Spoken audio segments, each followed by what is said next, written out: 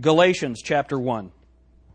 Paul, an apostle, not of men, neither by man, but by Jesus Christ and God the Father, who raised him from the dead. And all the brethren which are with me unto the churches of Galatia. Now we're looking at that tonight. I hope you'll be here tonight for the evening service. We're looking at the churches of Galatia. What's that talking about? Hope you'll be here at 5:30. Then, verse 3. This is where we are. Grace be to you and peace from God the Father and from our Lord Jesus Christ, who gave himself for our sins, that he might deliver us from this present evil world, according to the will of God and our Father, to whom be glory forever and ever. Amen. We're going to continue in verse 3, grace and peace. It's interesting to me as I look at my commentaries how many commentators just skip over this as if he's saying hello, and then he goes on. No, grace is very important. What is repetition in the Bible? All right.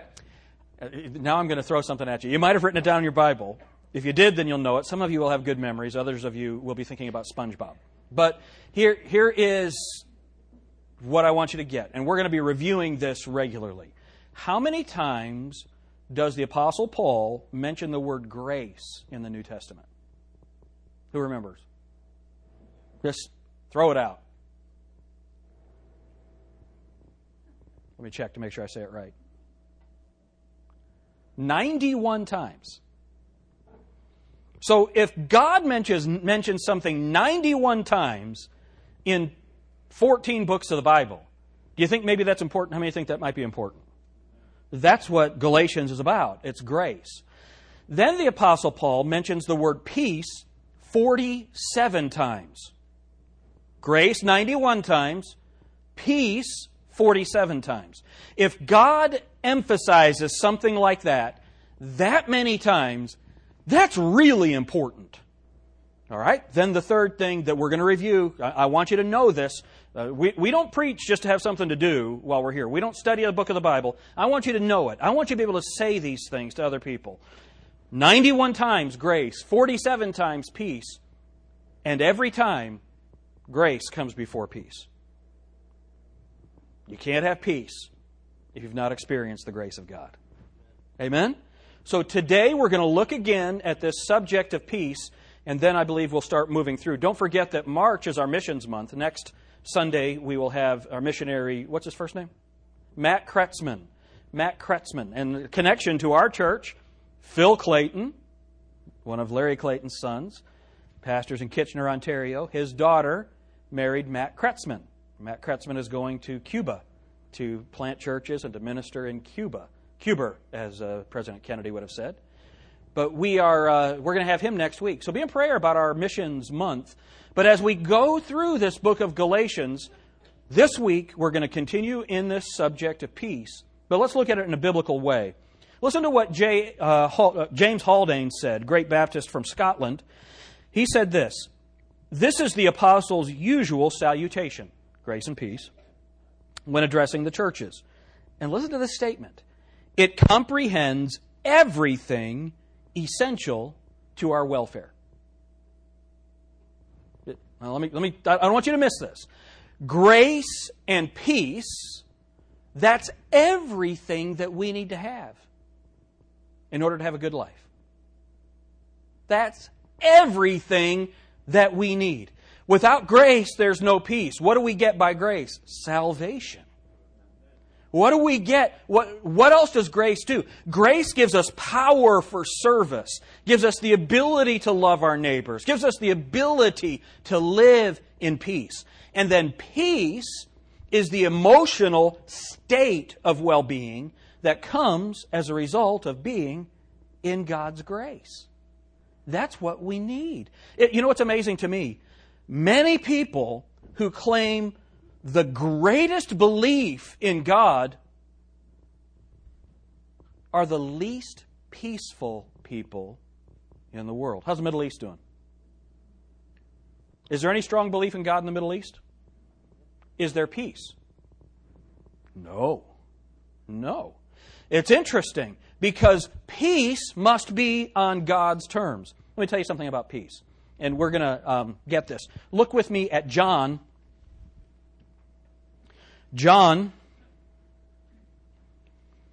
chapter 14.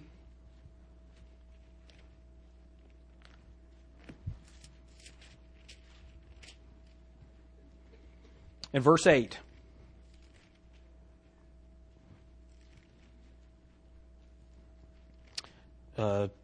John 14 and verse 27.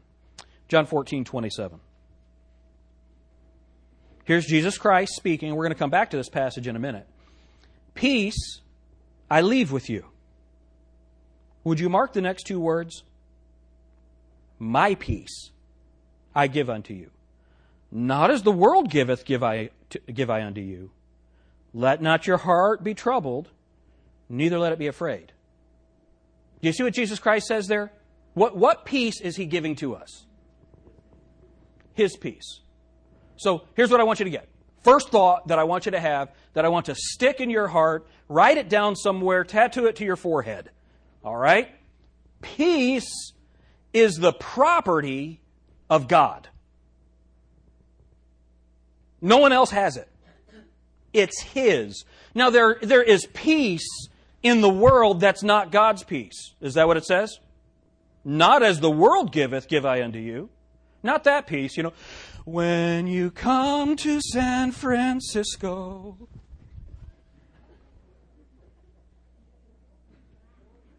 You got to be stoned to think that's going to give you something good. Okay, how many of you think that's the weirdest thing you ever saw?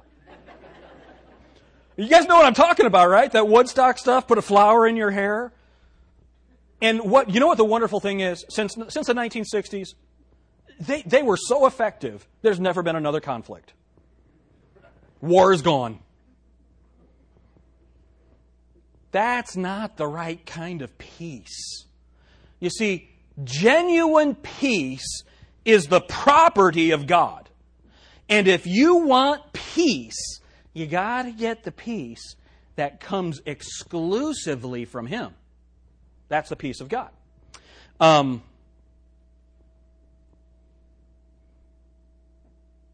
Here's the definition from Webster's. Peace is a condition of freedom from disturbance. Peace is a condition of freedom from disturbance. How many of you ever noticed? You're in your house all day, you're home, kids are home and everything. And then the kids go to bed. Some of you with babies just went, yeah, I know what you're talking about. And you didn't realize the turmoil that you were in until all that's gone. Y'all know what I'm talking about? That's peace. That's peace. Well, that's freedom from disturbance. We're often distressed because we are confused as to God's purposes in our life. That's where our unsettling comes from. Do you know that God is never confused about His purpose for your life? So if you want peace, it's going to have to come from Him. And we're going to talk about that this morning. The reason we don't have peace is because we don't have control. It's very difficult for me to have peace in a car when I'm not driving.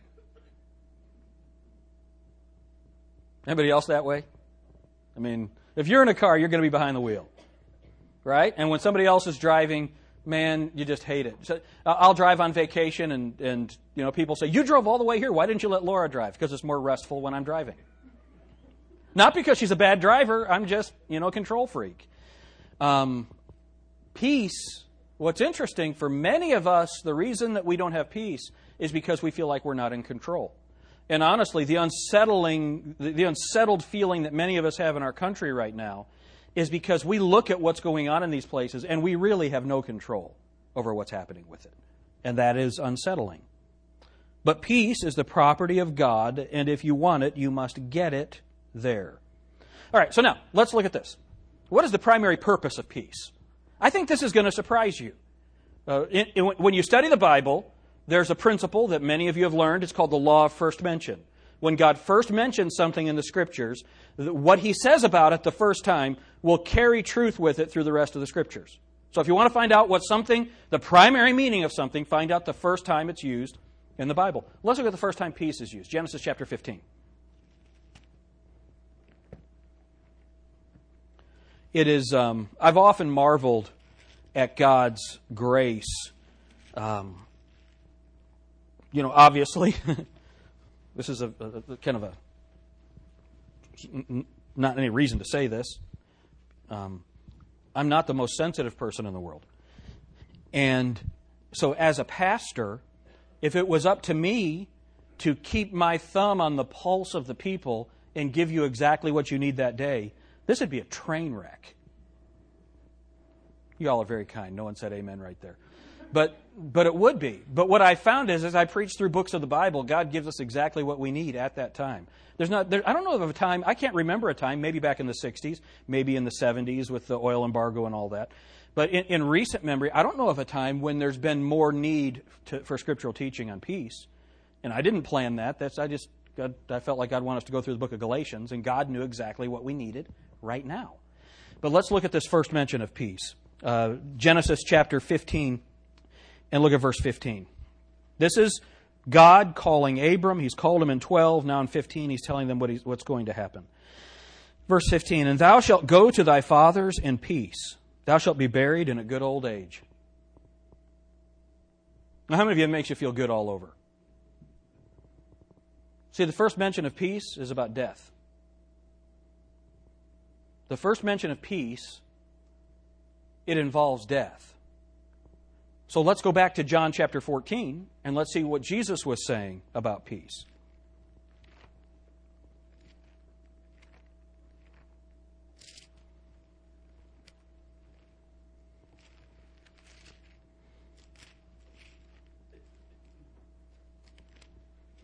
Verse 26. But the Comforter, which is the Holy Ghost, whom the Father will send in my name, he shall teach you all things and bring all things to your remembrance, whatsoever I have said unto you. Peace I leave with you. My peace I give unto you, not as the world giveth, give I unto you. Let not your heart be troubled, neither let it be afraid. Ye have heard how I said unto you, I go away and come again unto you. If you loved me, you would rejoice because I said, I go unto the Father, for my Father is greater than I. All right, so now, here you go. What is the context of Jesus saying he's going to leave them peace? What's the context? He's not going on vacation. He's going to the cross. He's going to be tortured as no man has ever been tortured before. Not only by the whip and the rods and the crown of thorns and the nails and the spear, the cat of nine tails. Not only that, other people went through that. The Apostle Paul had that happen either 3 or 5 times. Not the crucifixion, but the beating. Not only that, but the weight of the sin. Remember 2 Corinthians chapter 5, he who knew no sin was made to be sin for us. We got to understand God's revulsion to sin. Whatever it is that grosses you out more than anything else in the world. We ate elk heart, not Indiana. We ate elk heart yesterday. And all these guys are going, yeah, Chad, what's your name? Hollinger. He's eating it, yeah, they're good stuff. And Jacob, they talk Jacob into taking a bite. So I figured if Jacob's going to eat it, I have to eat it. I look over at Jacob, and it's in his teeth. Dad, can I go get another drink? Sick, man. The guy that gave it to us, Steve Clayton, the preacher, I guess later on I didn't hear him say this. He goes, yeah, I hate that stuff. He's the guy that was giving it to us. But, you go and you look at some of that stuff, and it's just, ugh. Imagine how... Now, we talk about that and we laugh. How many of you, honestly, there's some stuff you're just not eating? I'm not eating sushi. You know what I mean? If it's not cooked, I'm not eating it. I don't care. I don't care if 500 million people in Asia eat it every day. I don't care. I'm not eating it. When I was in Africa, they brought us this little pygmy goat out. And it was a great feast for us. They were very kind to do it. Here's a goat about this big on a platter. Still had the head, still had the hair, all this stuff. They present it to us, and they get these knives, and they chop it all up and mix it together and put some rice with it. Larry Clayton leans over and says, don't eat that. Like there was an option. I looked at that, and that was... Now, let me say this. I heard Dr. Ree say this one time. If you're hungry enough, you'll eat anything. Amen? So we are making a little light right now, but if I have a choice, I'm not eating something like that. So we talk about revulsion in a different way. That's not the kind of revulsion that God has for sin. This is something that's in His very character, in His very nature, that is contrary to His infinite holiness. That's what Jesus Christ took on for us. You ready for this? But He did it in complete peace. You see, peace, the primary purpose of peace in the Scriptures, the first time it's spoken of, given to Abraham, was for dying. Here Jesus Christ, the most famous passage on peace, Jesus Christ is saying, I'm going to give you peace, my peace. You ready for this? It's not in the text, but there's an implication. Because I don't need it. And He was going to the cross. So here's the idea. If God has given peace for the worst situation in life, then that peace is good enough for the smaller situations in life. And it's the property of God. That's the primary purpose and meaning. Then let's look at the second time, or another time, a common understanding of peace. Look at Psalm 120. Psalm 120.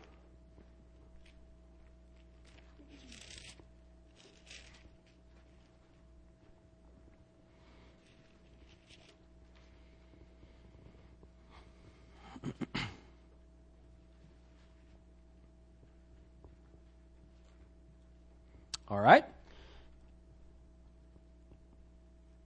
Verse 6. My soul hath long dwelt with him that hateth peace. I am for peace, but when I speak, they are for war. You see that? Psalm 120, verse 6. My soul hath long dwelt with him that hateth peace. I am for peace, but when I speak, they are for war.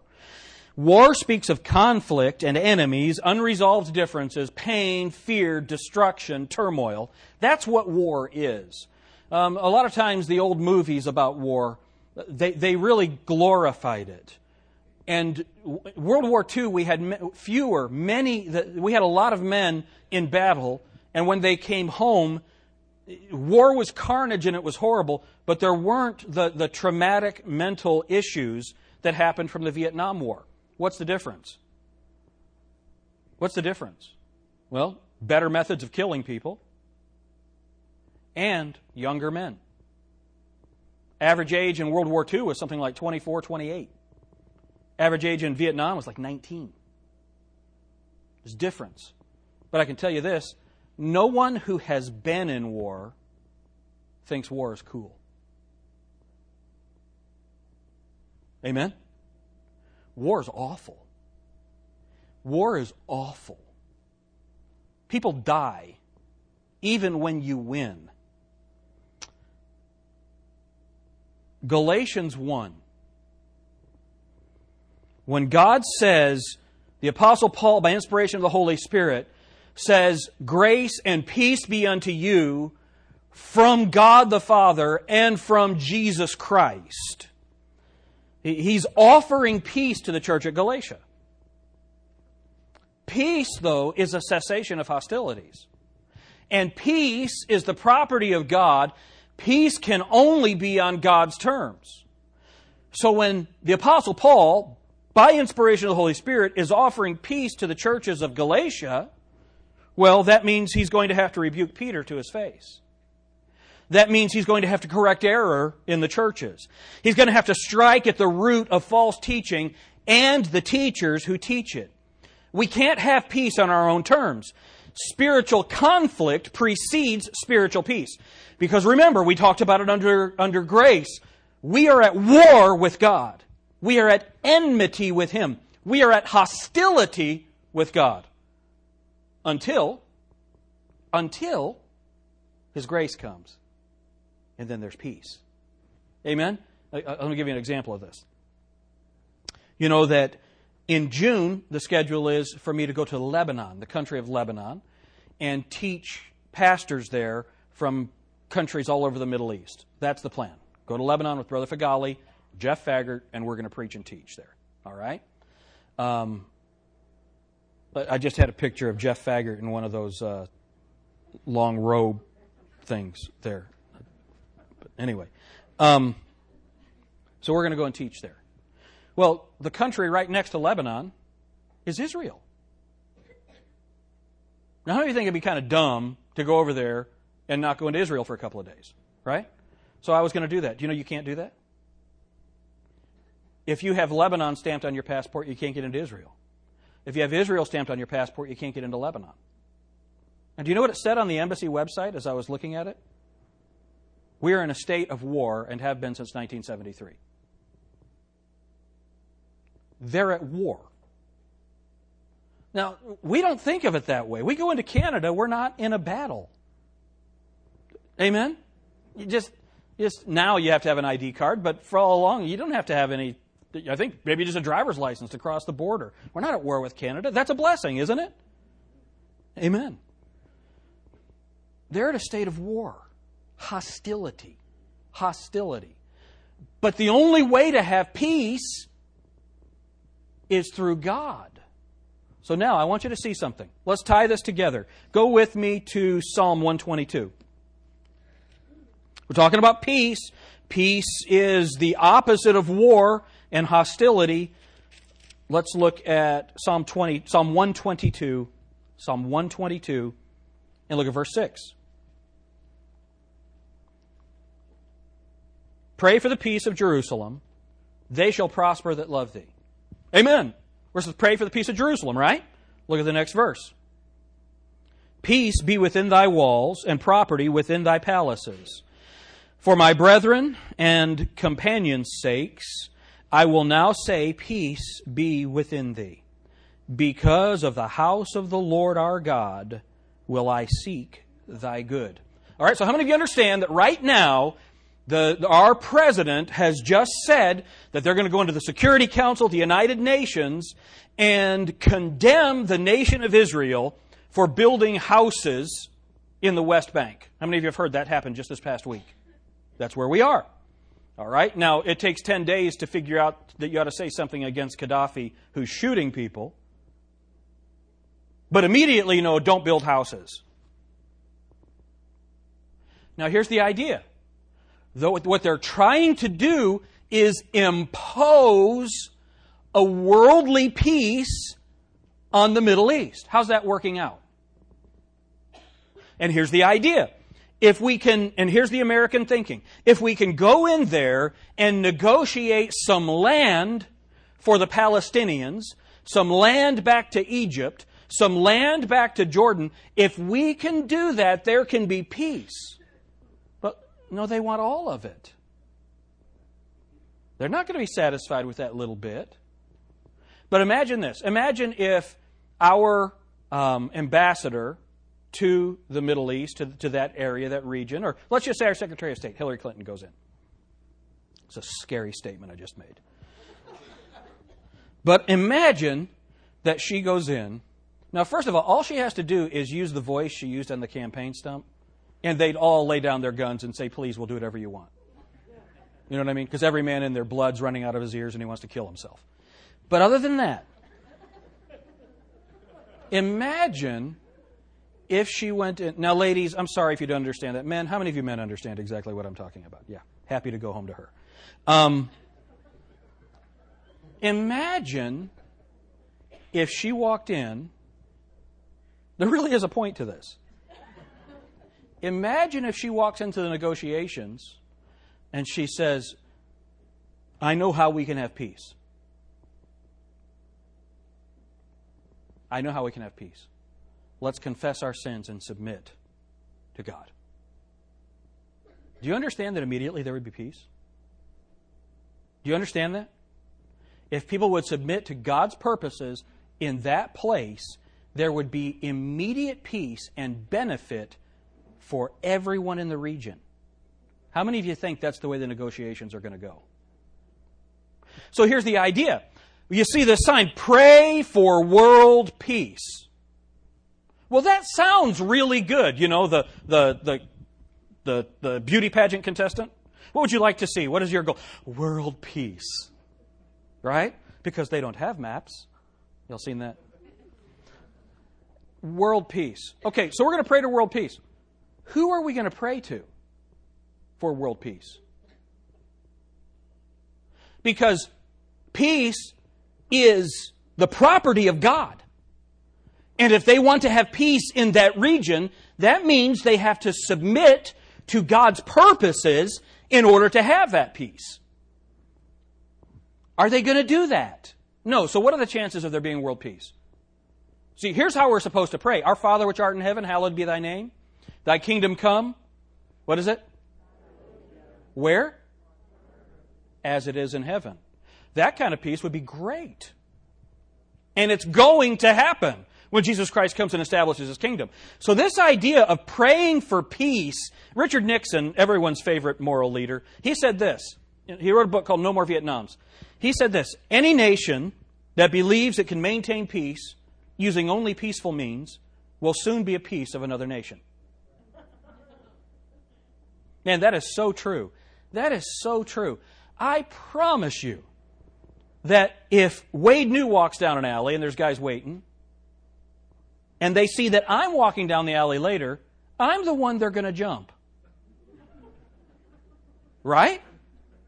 Tony's walking into the room. He never has to worry about people smarting off at him. His wife, maybe. But he doesn't have to worry about that. Why? Because people understand force naturally. Is that right? Now, they don't realize that I've got much greater force than any of those knuckleheads, but, you know. Okay, now, the idea of having peace, remember where we started, peace is the property of God. The primary use of the word peace is for dying peace and grace and strength in our most difficult time. So now, let's go, and we're going to finish up with two texts. Go to John chapter 14, and let's really break this down and understand peace in the New Testament. Are you seeing how the world's concept of peace is really crazy? You can't have peace apart from God's purposes. Now, here's where we all get that, but let's look at it in our own lives. All right? So we're at John 14:25, or verse 27. He said, peace I leave with you, my peace I give unto you. Not as the world giveth, give I unto you. Let not your heart be troubled, neither let it be afraid. You see, He's going to the cross, but He knows His Father has promised that He is going to raise Him from the dead, set Him at the right hand in glory, give Him an inheritance of all creation, knowing the outcome of His sacrificial death on the cross enables Jesus to be at peace as He faces it. So it's like this. I'm watching a television show, and the hero, and let me put it this way. I don't watch anything where no one's getting shot. Okay? If they're not getting shot, I don't want to watch it. So, I'm watching a show, and the hero is there, and he's in this situation that's really bad. Do you know what I do? Because sometimes I get into it, you know? You know what I tell myself? Well, the show's got to be on next week, so he's going to get out. And so I relax a little bit. I'm serious. When we had just gotten married, we're watching this movie, and now, this will tell you how bad I am. It's like a Lifetime movie. You know what I mean? And it's about this couple, and the guy was an abusive husband, and she had a restraining order, and he was going to defy the restraining order, and the police didn't believe her, and this guy was coming in, he was going to kill her, and he is beating her up. And this police officer who didn't really believe it is coming, you know, he's checking his teeth in the mirror, and he's being real slow. And I get up, I stand up, and I start yelling at the TV, "Get in there! Get in!" I really did this. Laura's on the couch next to me, and she's like this. What did I marry? So when I say I get into this stuff, I really do. So when I watch this show and the hero's in trouble, I realize that they've already advertised the next week's show, so he's going to be okay. Well, when Jesus Christ went to the cross, He knew that it was going to be awful, but He knew what His future was. Amen? The reason that we are in turmoil when we're in struggle is because we don't know what the future is. And for us, peace is control. And we're not trusting the God who knows the future to take us through it. Let's look at a biblical example of this. Mark chapter 8.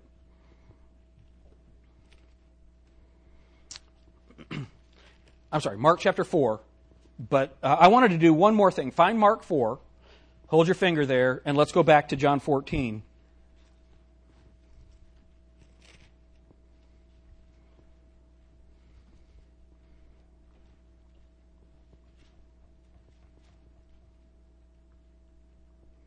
The first thing that I want you to see here in John 14 before we go to Mark, verse 27, peace I leave with you. Notice something really important. Peace is not the absence of the cross. Peace is not the absence of the cancer in your life. Peace is not the absence of pain in your family.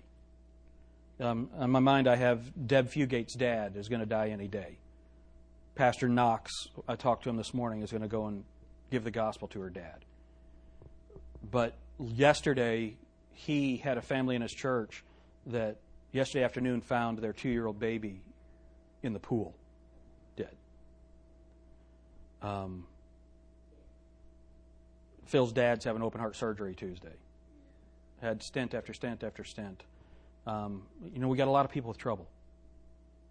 We have a lot of people with trouble.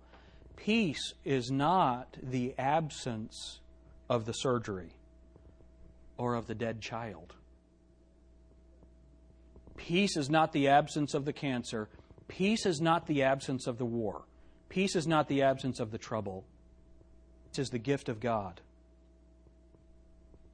that He gives to us so that we can be light in the middle of the trouble.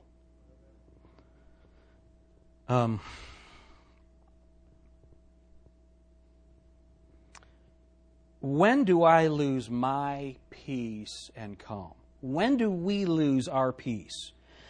When the situation rattles me so badly that I lose relationship. I lose my relationship to the facts of the matter.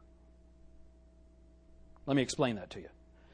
I lose my peace when I remove myself from the facts of the situation and allow the situation to become bigger than God in my life. Now we're going to go to Mark and look at the situation. Keep your place in John. Keep your place in John because we're going to come back quickly. All right? So Mark chapter 4 and look at verse 35. And the same day, when the even was come, he saith unto them, Let us pass over unto the other side. And when they had sent away the multitude, they took him, even as he was in the ship, and there were also with him other little ships. And there arose a great storm of wind, and the waves beat into the ship, so that it was now full. And he was in the hinder part of the ship, asleep on a pillow. And they awake him, and say unto him, Master, carest thou not that we perish? And he arose and rebuked the wind, and said unto the sea, Peace, be still. And the wind ceased, and there was a great calm. And he said unto them, Why are ye so fearful? How is it that ye have no faith? And they feared exceedingly, and said one to another, What manner of man is this, that even the wind and the sea obey him? All right, so keep your place here in Mark. You see the story? They're going to cross over. A big storm comes up. Jesus is asleep. The guys are freaking out. Okay? That's what's going on. And he says to them, after he takes care of the whole situation, he says to them, Why do you have no faith? Right? So let's tie this back to John 14. Keep Mark 6. Or Mark 4, we're going to come back. Look at John 14. What is the context? What is the context of peace I leave with you in verse 27? Look at verse 26. But the Comforter, which is the Holy Ghost, whom the Father will send in my name, he shall comfort you in all things. Is that what your Bible says? He will give you peace in all things. Is that what the Bible says? No. What's he going to do? But the Comforter, which is the Holy Ghost, whom the Father will send in my name, he shall teach you all things, and bring to your remembrance whatsoever I have said unto you. The role of the Holy Spirit is not to give you peace. The role of the Holy Spirit is to remind you what God has promised you. The result of that is to be peace in your life. You see that? Let's illustrate that from Mark 4. Go back to Mark 4 and you'll see this. So they don't have any faith. Is that right? Look at what they say in verse 38. Master, carest thou not that we perish? Now, is that a stupid question? He's coming to die for them. Do you think he cares whether or not they die? Absolutely. He's giving his life for them. Stupid question. Why is it that they're so afraid? Now, look, here's a simple question for you. How many of you think the disciples were at peace at that moment? No. Do you know why they didn't have peace? Because the Holy Spirit was bringing to remembrance, but they weren't remembering. Look at verse 35. And the same day, when the even was come, he saith unto them, Let us pass over unto the other side. Jesus Christ said to them, Let us pass over to the other side. Now, how many of you think if Jesus says we're going to pass over to the other side, how many of you think you're going to make it? If Jesus said, Let us pass over to the other side, how many of you think we're going to make it? He said, Let us pass over to the other side. Jesus was so worked up about the storm, he's asleep. How many of you think he's real worried about it? Do you think he knew about it? Yeah, he's God. He knows everything. He wasn't this much afraid. The reason he chastised his disciples for having no faith, he already told them they're going over. He didn't say it'd be a smooth ride. Is that right? So what we're learning is the Holy Spirit is supposed to teach us. It's going to teach us the Word, but in order to bring to remembrance. How many of you have ever remembered something that you had never learned before? How many of you teachers have students that try to do that on their tests? Right? The test was too hard. No, you didn't study. The test wasn't too hard. So here you are. The Holy Spirit can't bring something to your remembrance that you have not studied. So here, this is what Jesus does not say. Jesus didn't say this. Okay, here's what I want you to do. I want you to completely ignore the Word of God. I want you to get the daily bread out, read one verse and a cute little story, and go about your life. Take care of everything that you want to do. Do your own thing. Come to church when you want to come to church. Give God glory when you want to give Him glory. And then when trouble comes, then I'll give you peace. How many of you recognize that's not what Jesus Christ said? That's not what He said at all. And our problem is we get in the bad situation and we haven't read God's Word about that situation. You know that God's Word deals with every situation you're ever going to go through? And it's like when, and I don't want to be trite about this, we've been laughing a lot today, I don't want to be trite about this. When our son died, Riley, and immediately Brother Kaiser in our home that evening, he brought me to that scripture where David's son had died. And David said, when they questioned him why, when he was alive, you mourned and sackcloth and ashes and fasted, and now that he's died, you cleaned yourself and you're eating. And David's answer was, he can't come to me, but I can go to him. So immediately, Brother Kaiser gave me the promise of God's Word for our situation. And there's no way to tell you how much that helped. You see, that's what the Holy Spirit does. Of course, God brings people into our lives who know God, who can give us godly counsel, and aren't you thankful for that? But the way that we're going to have personal peace is when we know God's Word well enough in those situations to where we can rest and the Holy Spirit brings those things to us. So now let's look at Philippians chapter 4. Philippians chapter 4.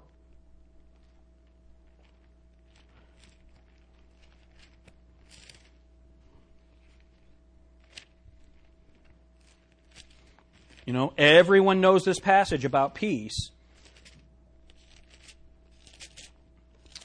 Philippians chapter 4 and verse 7, And the peace of God, which passeth all understandings, shall keep your hearts and minds through Jesus Christ. Now, how many of you are thankful for that passage? Seriously.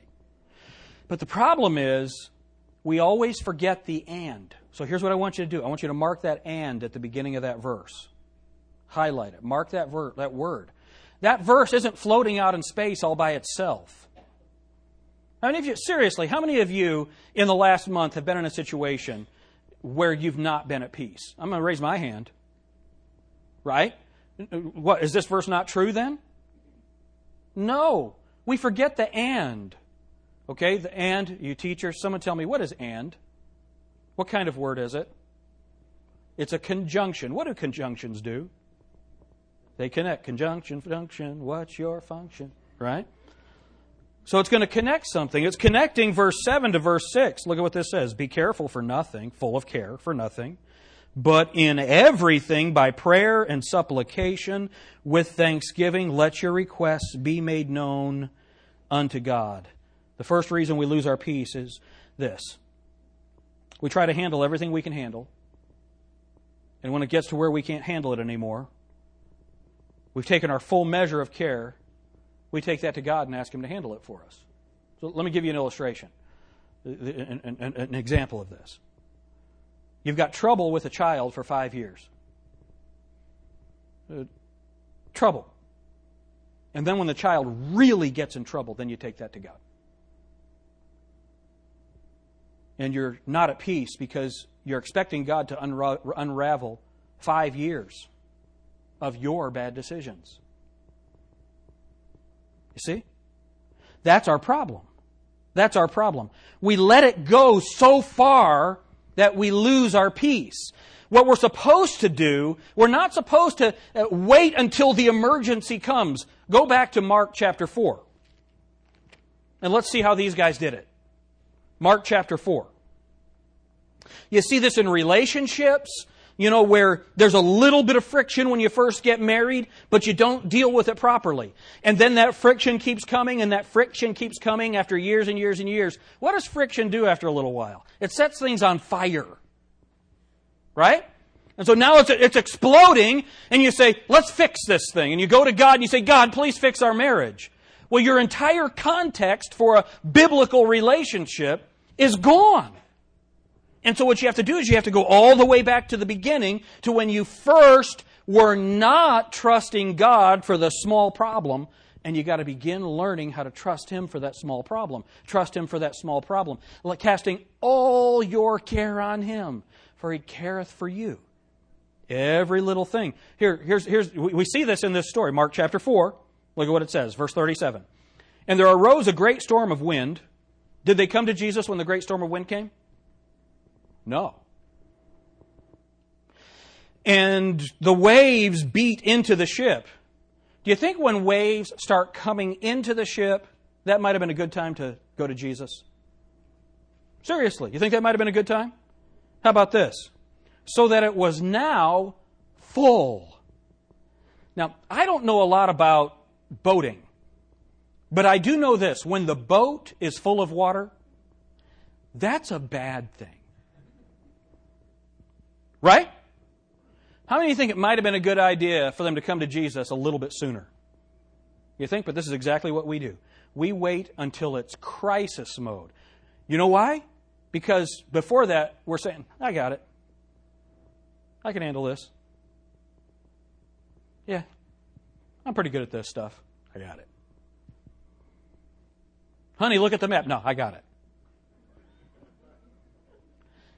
That's exactly where we are. That's exactly what happened to them. So our first problem is that we don't go to God until the problem is so big. This is where that daily walk. Do you know what the book of Galatians is about?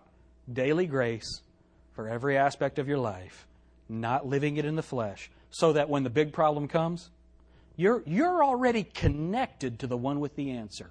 You already trust that He has the answer. You know what our second problem is? Our second problem, let's go back to Philippians.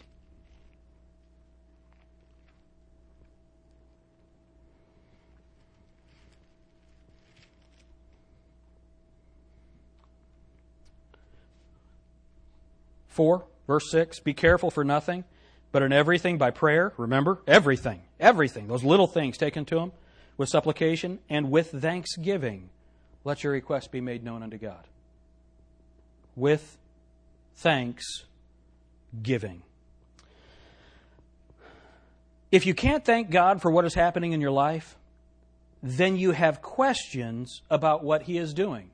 You see, our second main problem, and there are only two that we're going to deal with today. Our second problem is we imagine that God is not running our lives properly. Now, none of us would ever say that. God, you really messed this one up. None of us would ever say that. But if you can't be thankful for the situation that God has you in at that moment, then you are questioning about what He is doing. If you can't say, Lord, I know that your way is best and I appreciate this. And none of us do that all the time, but we're supposed to.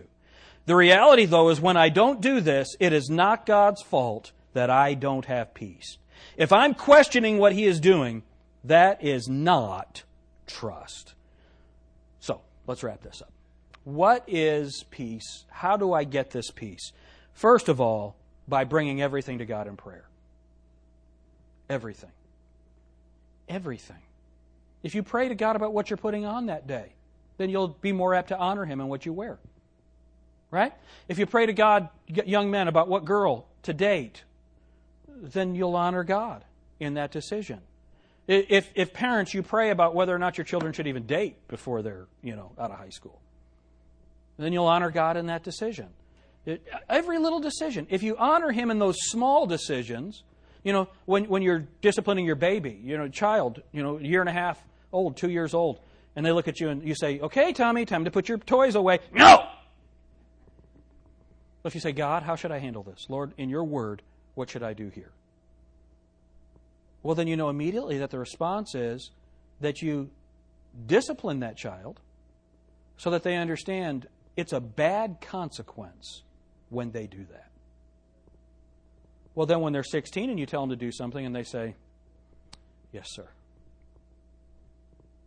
You see, when they're 16 and that's the first time you've said no to them, now you got a big problem. You see? Take everything to Him in prayer, starting from the small things. Secondly, have confidence in His Word.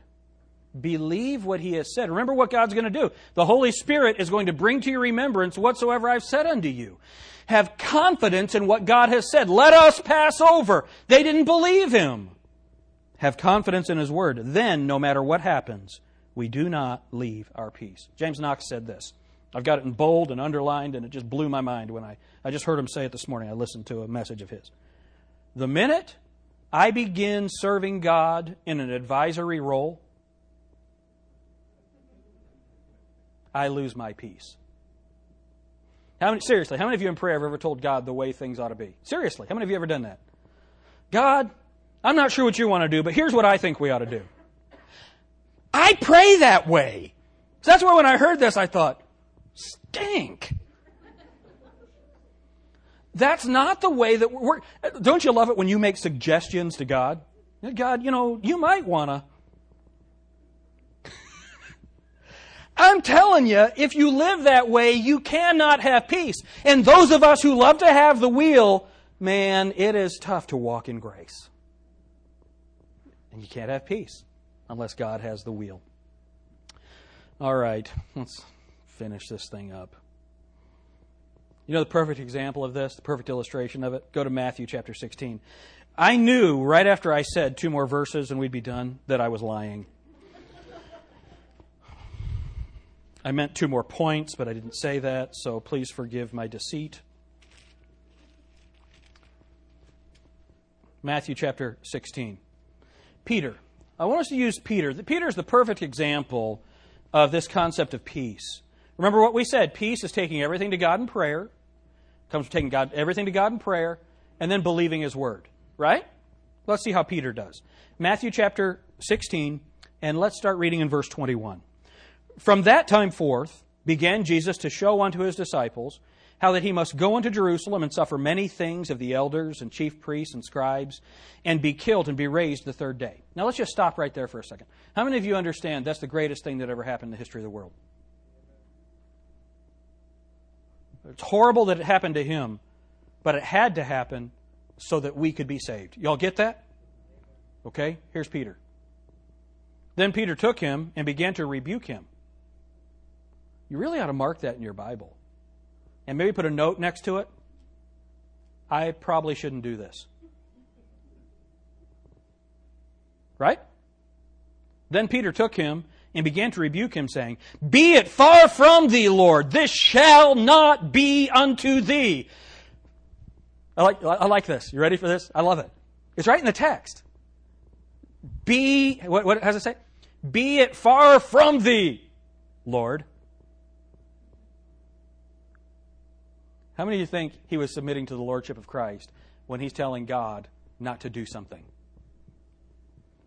You see, so Peter, now don't miss this. Do you know what the foundation of this statement is? Peter really loved Jesus.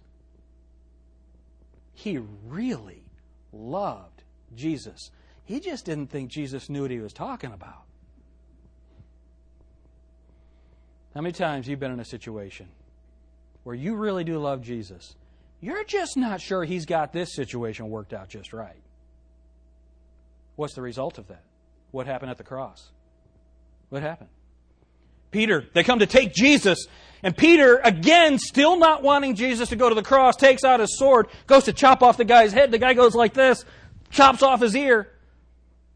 Peter, put your sword down. Picks up the ear, brushes it off.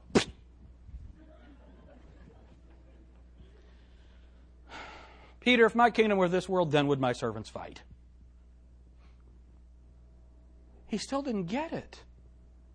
At the cross, he sees what's happening to Jesus. And Peter says, this is not my plan.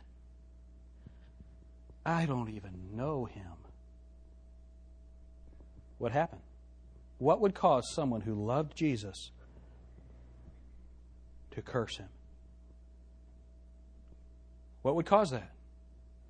Not believing his word. You know what the good news is, though? Jesus rises from the dead. He goes and finds Peter. He gets Peter back on the right course. Next time we see Peter in trouble with the law, he's in jail. And he's going to be executed the next morning. Remember, he's all tore up about Jesus dying. Now, he's getting ready to die. And he's in prison. They pray. The angel comes to release him. What does the angel have to do? Wake him up. He's so at peace, he's sawing logs in the jail the night before he's going to die. What's the difference? What's the difference? Before, when Peter was in a situation that was out of his control, he didn't believe God's word. And so he didn't have peace, and it almost destroyed him. Now, he knows that God has a plan. He knows that God's in control. So here, in a situation where previously he would not have been at peace, now he is at peace and rest because he now believes God's words. Folks, we can change. If you're not a peaceful person, you can change. Peter did not get the peace when God got him out of jail. He already had the peace in jail. This teaches us the purpose of Galatians. It teaches us to cling to the cross, take everything to Him, trust Him, serve Him in His strength, and serve Him for His glory. I got to tell you, there's nobody in this room that needed this message this morning more than me. Man, I got a high stress level, high anxiety because I'm in charge of everything, and when it doesn't go just the way I want to, I get mad. Am I the only person in the room like that? No. Is that Wade again? I'm going to get on a chair and beat you like a mule. Listen. All of us, it doesn't matter if you have a type A personality, it doesn't matter if you're an introvert. It does not matter. It doesn't matter. Most of us live through many periods of our lives without the peace of God. We do. And the reason we do that is, number one, we do not trust God's plan for our lives. Number two, we don't know God's Word well enough to claim the promise He's given for that moment. And so number three, we live in turmoil. Folks, this is a messed up world. The only way peace is going to come to this world is submission to God and His purposes. But we have messed up lives, and the only way that we're going to have peace in our lives is when we submit to God's Word and His purposes and believe Him. But we can't do it on our own. It's got to be done through grace. Amen? Amen. Dear Heavenly Father, thank you for your word.